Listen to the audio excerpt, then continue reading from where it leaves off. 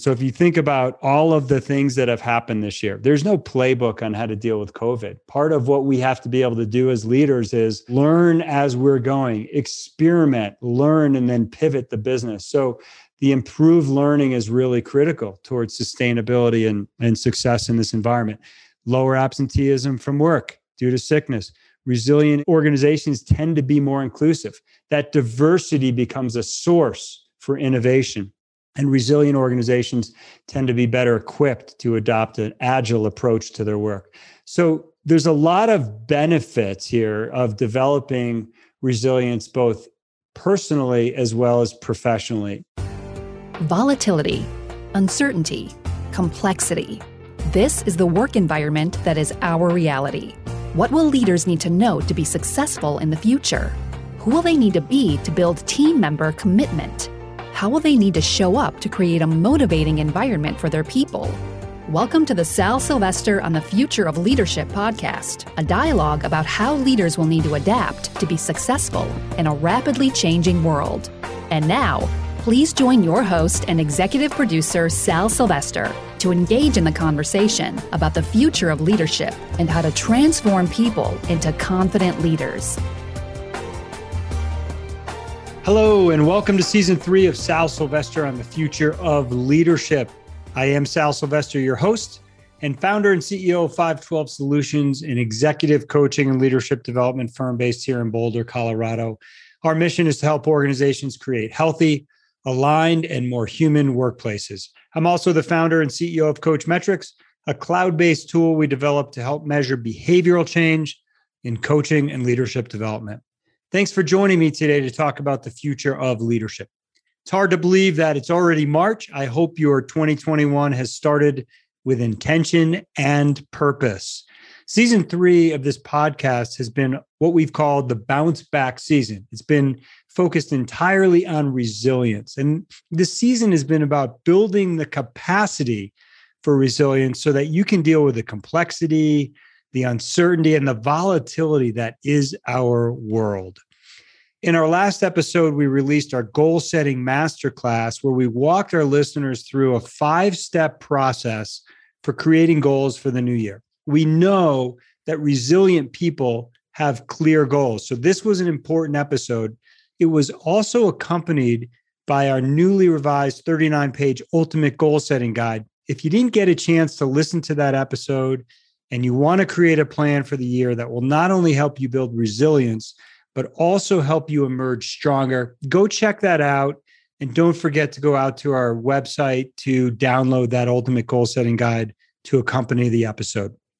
Today's episode is also a release of one of our recent masterclasses.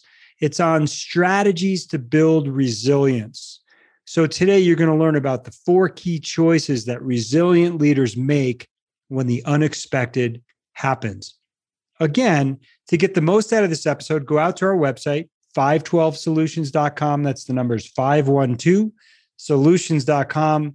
And on this episode's page, you'll be able to download the Resil Toolkit. It's a toolkit. It's absolutely free, and it will help you walk through each of the choices that I'll outline in the episode today and help you go a little bit deeper and really set up your 2021 for success. I hope you get a ton out of this episode, and let me know how it goes. All right, let's get started.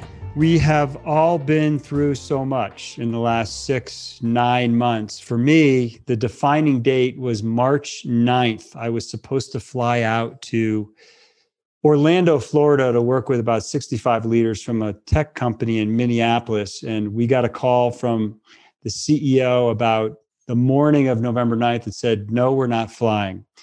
And that was the day when this whole COVID thing really kind of hit home and started to become real for me. And it was really the first time in my life, certainly, that I've seen empty shelves on stores and people clamoring for things like toilet paper and other items that were just unbelievable.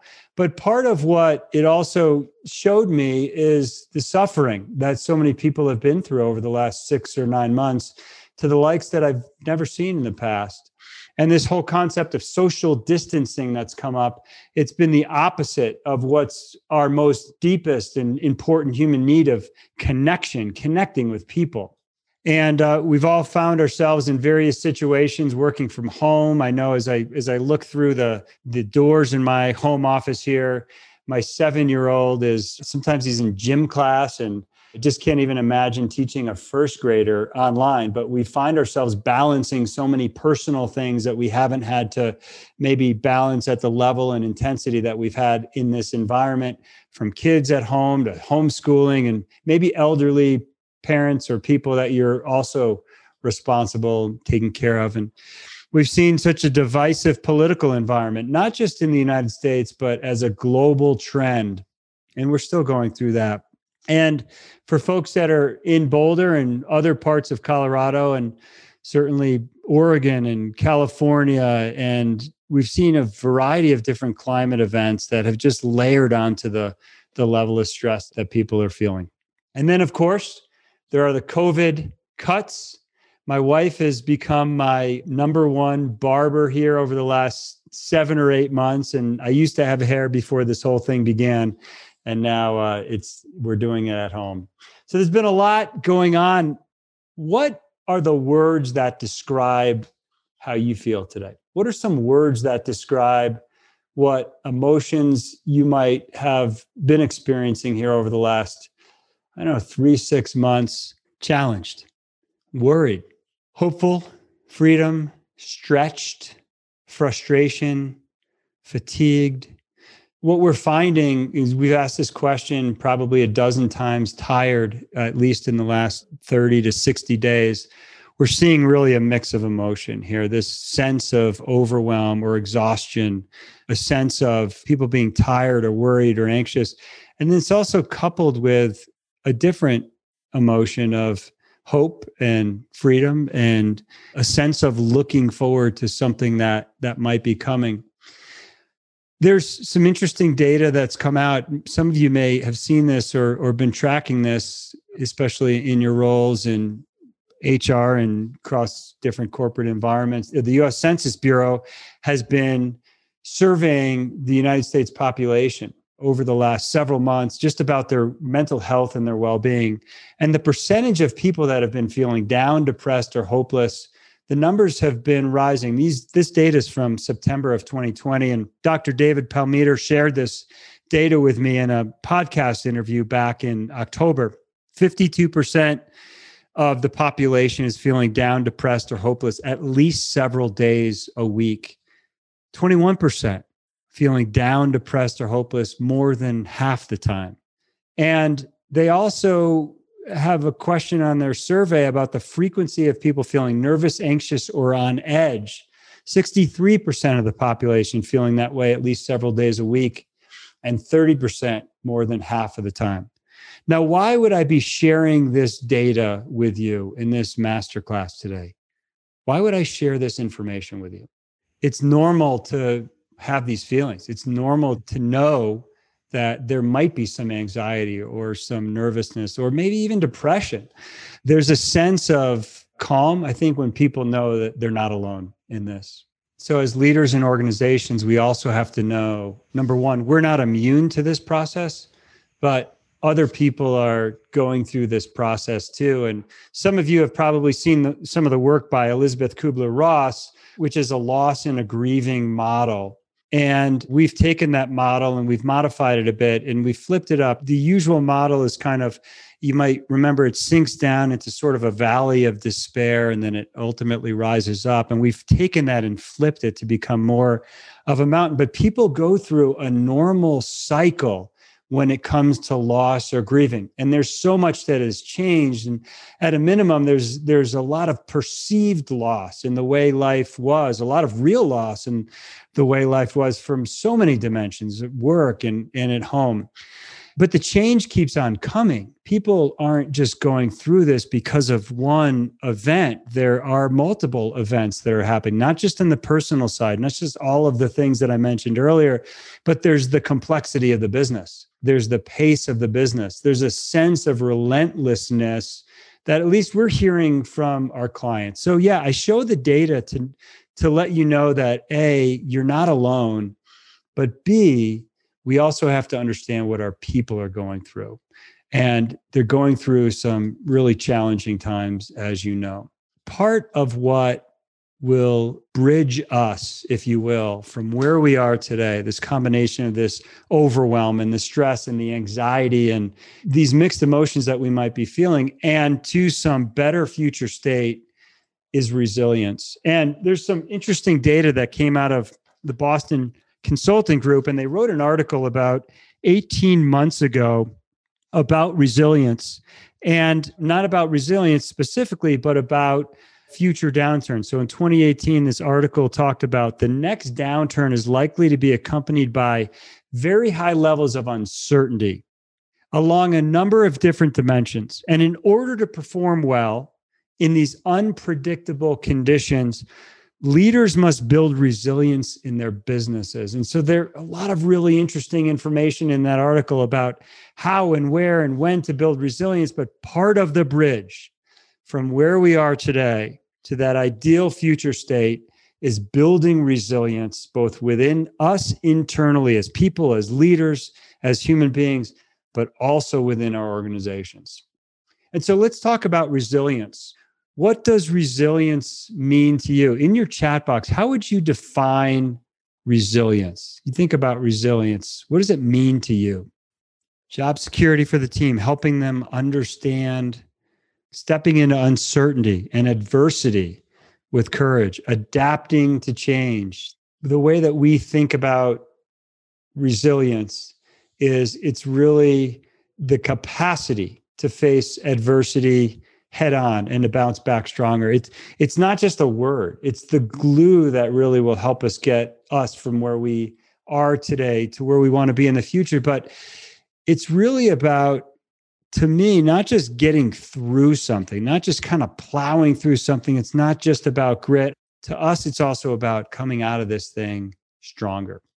And if you think about resilience, there's some benefits to resilience, both on the home front as well as in our professional lives. If you had to guess and think about why is resilience at home, what are some of the benefits that we might see from people that have a strong sense of resilience? Here's what we know about resilience from a research standpoint. People with strong or high levels, high capacity for resilience, we see improved learning and academic achievement. We see fewer absences from work and from school, reduced risk-taking behaviors, so things that are unhealthy when it comes to coping mechanisms, more involvement in community and with family, and lower rates of mortality and increased physical health.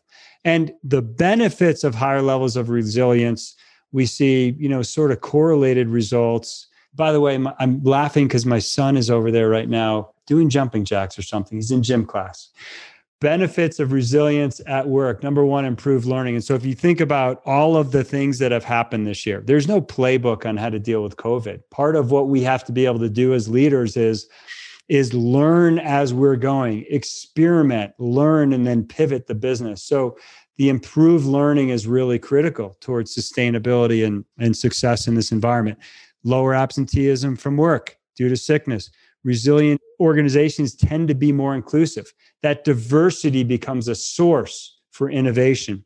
And resilient organizations tend to be better equipped to adopt an agile approach to their work. So there's a lot of benefits here of developing resilience, both personally as well as professionally. I want to make a couple of key points because in our normal workshop environment, we'll spend some time thinking about events or experiences or setbacks that you have worked through already in your life. We've all been through these events, the trauma, the suffering, the unexpected events that come up. And this isn't about ignoring those events, but part of who you are today, part of why you are the person you are is because of those experiences that you've had. And you are a stronger person because of those experiences. We also know that our experience in any time there's an unexpected event is influenced by three critical factors. Number one, the duration of the event. Number two, the intensity of the event. And number three, the controllability. So if you think about COVID as one example of an unexpected event, has COVID been longer or shorter than what you originally expected? Yeah, it's been longer. Has it been more intense or less intense than what you may have expected earlier this year? And then controllability, how much control have you had over this COVID environment? A lot of control or little? Yeah. So there's this element of these factors that are also influencing our experience. And maybe the most important point about resilience here is that what we found in our work, both with clients, anecdotally, and through research, is that resilient people focus on what they can control. And there's a lot of things that we cannot control in this world today. Just turn on the news. In fact, maybe don't turn on the news to reduce the level of stress. But anytime there is an unexpected event, we can't control the nature of that event. We can't control what other people are doing. We can't control the geopolitical environment, but there are a number of things that we can control. And these are the things that resilient people tend to focus on. Number one, what is our focus? What are the words that we use? What do we think about? What do we spend time and energy on? Number two, our beliefs. What's the meaning that we make from an experience? What do we believe about ourselves and others? Number three, we can control how we act. And number four, what we learn. And so that's what we're going to focus on here for the remainder of this masterclass today. And those controllable components are really what make up the four choices of our Resil model. And those four choices are: number one, how will you refocus? When an unexpected event comes up, what is it that you're going to focus on and put your energy toward? Number two, how will you embrace a meaningful and an empowering mindset? Number three, how will you strategize and implement? In other words, what are you going to do? What are the actions that you're going to take? Are they healthy or unhealthy? And number four, how will you learn? So these are the four components of our Resil model, and really the focus here for the next 20 or 30 minutes of our time together. So the first focus area here, the first choice is, how will you refocus? And oftentimes what happens when an unexpected event comes up is our million-year-old mind takes over, right? And our mind, our brain is geared toward safety. It's geared toward keeping us safe and keeping us away from threat. And so it's not uncommon for us to move toward a fight, flight, or freeze environment. And our brain is trained to help us stay alive and be safe. And there's a negativity bias that is an evolutionary function that's sort of built into our system. And the negativity bias says this: the consequences of ignoring positive information are typically less severe compared to the consequences of ignoring negative or threatening information. And so any kind of unexpected event, any kind of change can trigger that threat, that sense of threat, and trigger that negativity bias. And so what happens is we often will distort or exaggerate some information, or we might even avoid some information. And so part of this first step is really about thinking of, what are the facts? What are we going to refocus on? What are we going to actually hold as truth? It's easy to exaggerate a situation. It's easy to also, at the other end, sugarcoat or avoid a situation.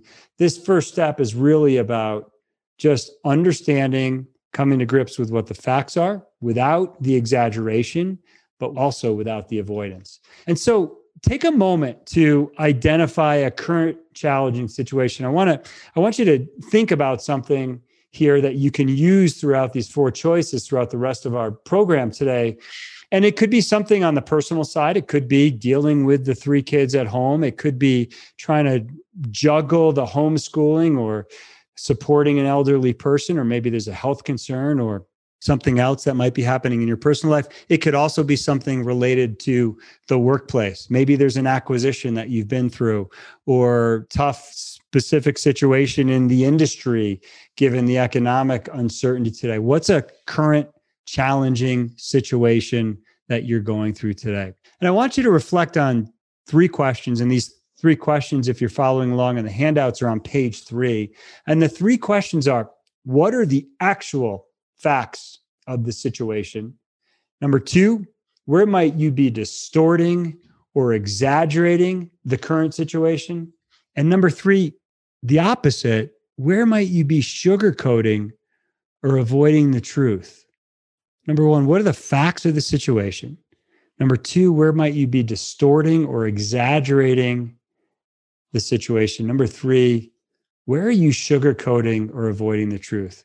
So I'd love to hear from you. What's your tendency when an unexpected event comes up? What do you tend to do? How do you tend to react? What is your tendency tend to be? Do you just see things factually as they are? Have ultra clear objectivity? Or do you tend to distort things and exaggerate, or do you tend to avoid things? So that's choice number 1. How are you going to refocus? Choice number 2 is highly related to choice number 1. Choice number 2 is really about the mindset, the narrative, the beliefs, the stories that you tell yourself. And it's how will you embrace an empowering mindset? So, Jan, to your point, we often have this emotional reaction at first, and then over time, it becomes easier to maybe step back and look at things differently. But there's a theory in psychology called the cognitive appraisal theory. And it simply says this, and I'll tell you what it simply means.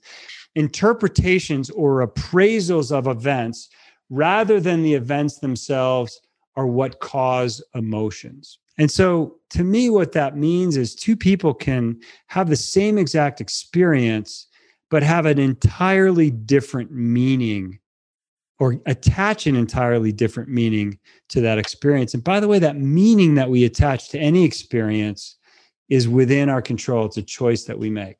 So a couple of examples. Maybe it's a relationship and 2 people have just broken up and one person sees that as a loss, or it happened because of me, and somebody else can have a completely different experience. This creates new possibilities, or there are new opportunities on the horizon.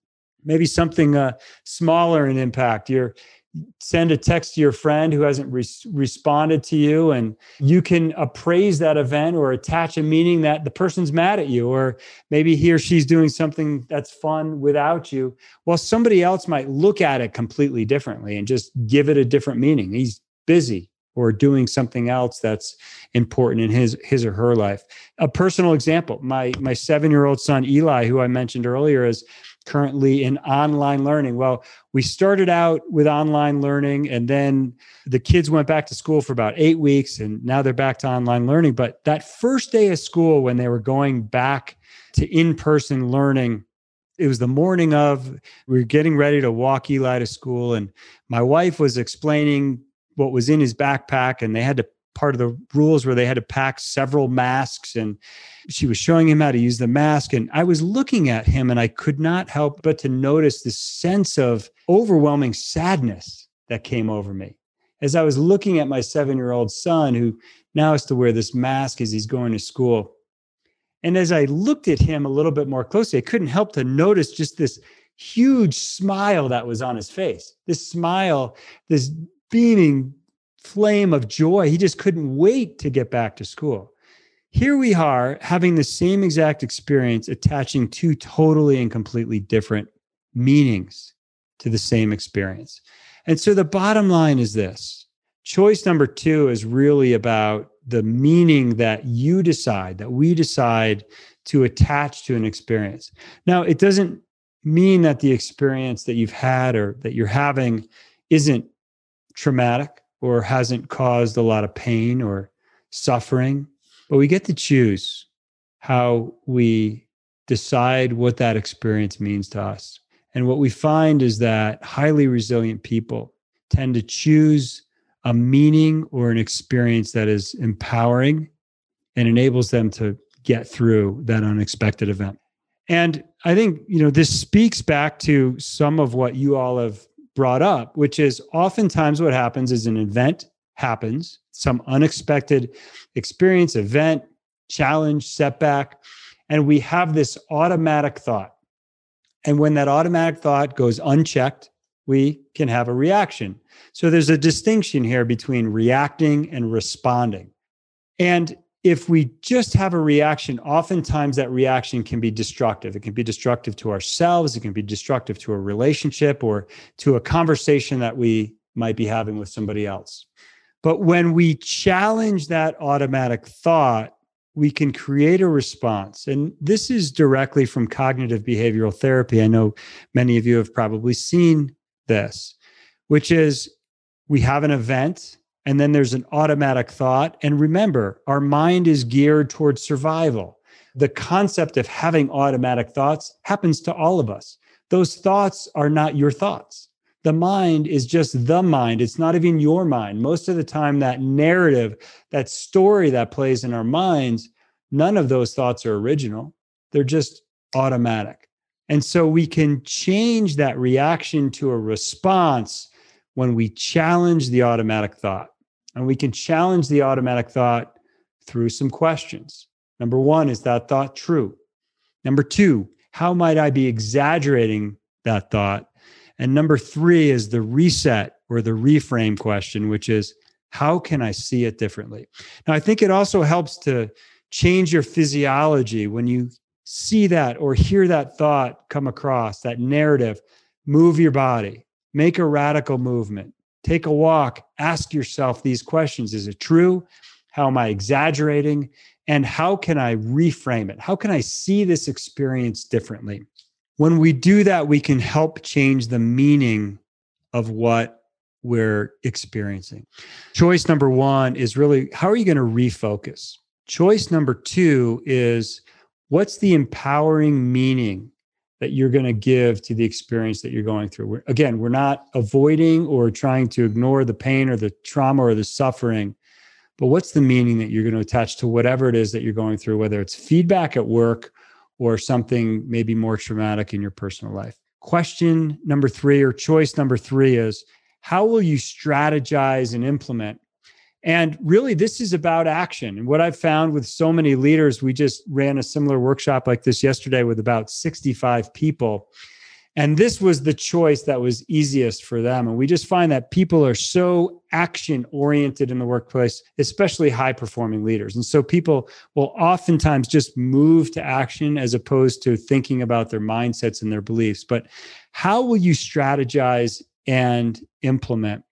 So in your handouts, we've got a number of strategies. This is a tool that we created just to help you think about what are some of the patterns you're noticing in your own behavior. So there's three circles here to look at. Let me orient you for a moment. In the middle are really the four elements or the four choices of the Rizzo model. What are you focusing on? What's your mindset? What are the actions you'll take? And what will you learn? And then in the blue circle, there are some healthy strategies for coping with an unexpected event. So for example, some of you mentioned this, focusing on facts, or maybe looking for what's right instead of always looking for what's wrong, having an intentional response, or maybe in the mindset area, interpreting self or interrupting self-defeating patterns, or optimism or gratitude, or strategizing and taking experiments and self-awareness. These are all very healthy ways of dealing with an unexpected event.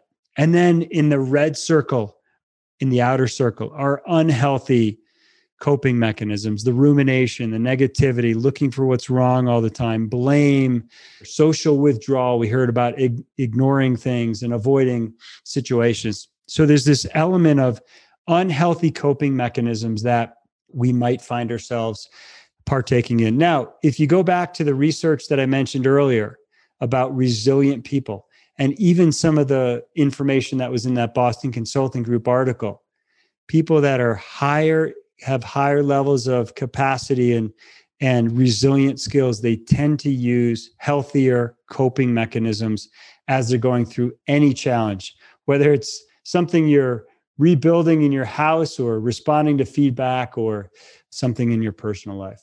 So back to the challenge that you've been considering in your own life. My question for you is, what healthy coping strategies are you using, or maybe have you used? And then what pushes you from using healthy coping strategies to unhealthy coping strategies. The fourth choice is really about how will you learn? So choice number one was, what are you going to refocus on? The facts versus the avoidance, the facts versus the distortion. Choice number two was, what's the empowering mindset that you're going to really make a choice around? Removing the narratives and the automatic thoughts that are disempowering, but that aren't even your thoughts. Choice number three was, what are the healthy choices that you're going to make versus the unhealthy? What are those actions that you're going to take? Choice number four is, what are you going to learn? I think this is a really important choice. And in many ways, what we found is that people tend to be more fulfilled in life when they see themselves progressing, when they see some evolution and growth that's happening in their life.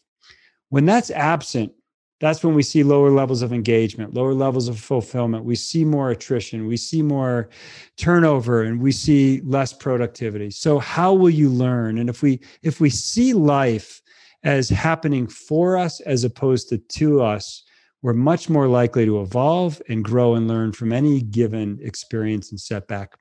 This is a tool that we use. It's called the After Action Assessment Model. Very simple tool that you can use at any point in time to really inspire and develop some learning from any experience, whether it's in the middle of a meeting or at the end of some milestone in the workplace, or maybe a project that your team completed.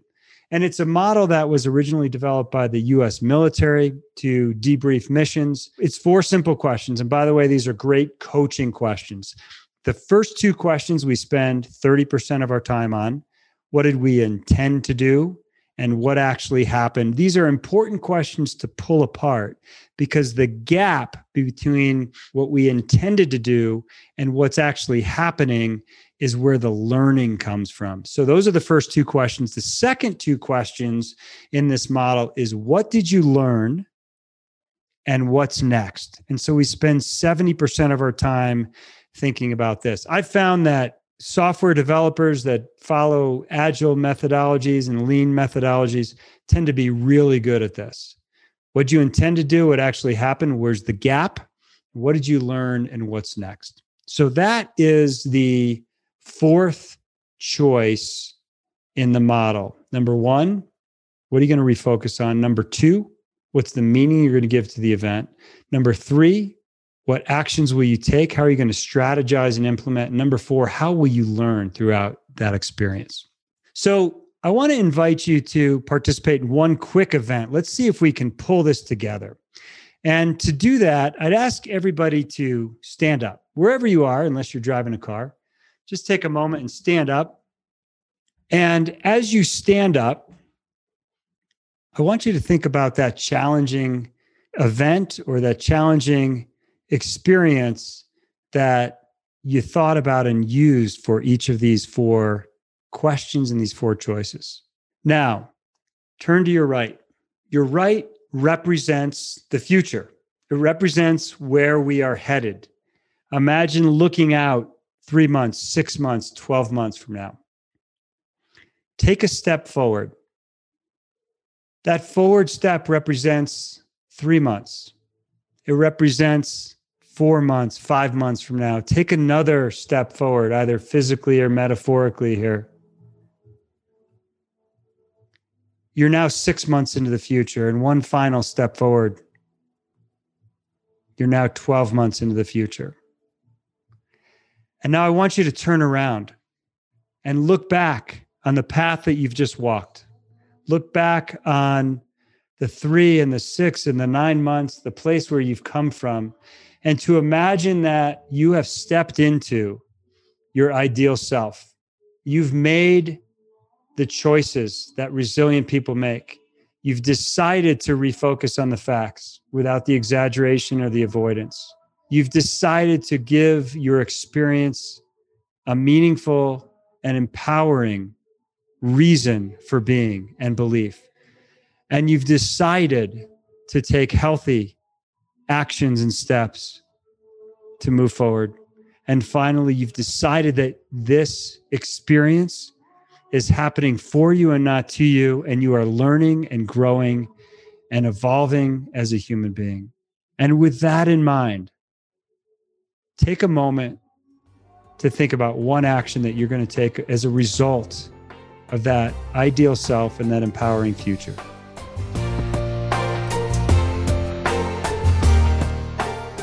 I hope you enjoyed today's episode of the Sal Silvester on the Future of Leadership podcast.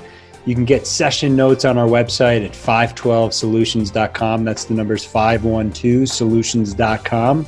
Please follow and like the podcast on iTunes or wherever you're tuning in. And if you want to learn more about how we can help transform your people into confident and action-oriented leaders, please check out our website at 512solutions.com. I look forward to continuing the conversation about the future of leadership. I'm out.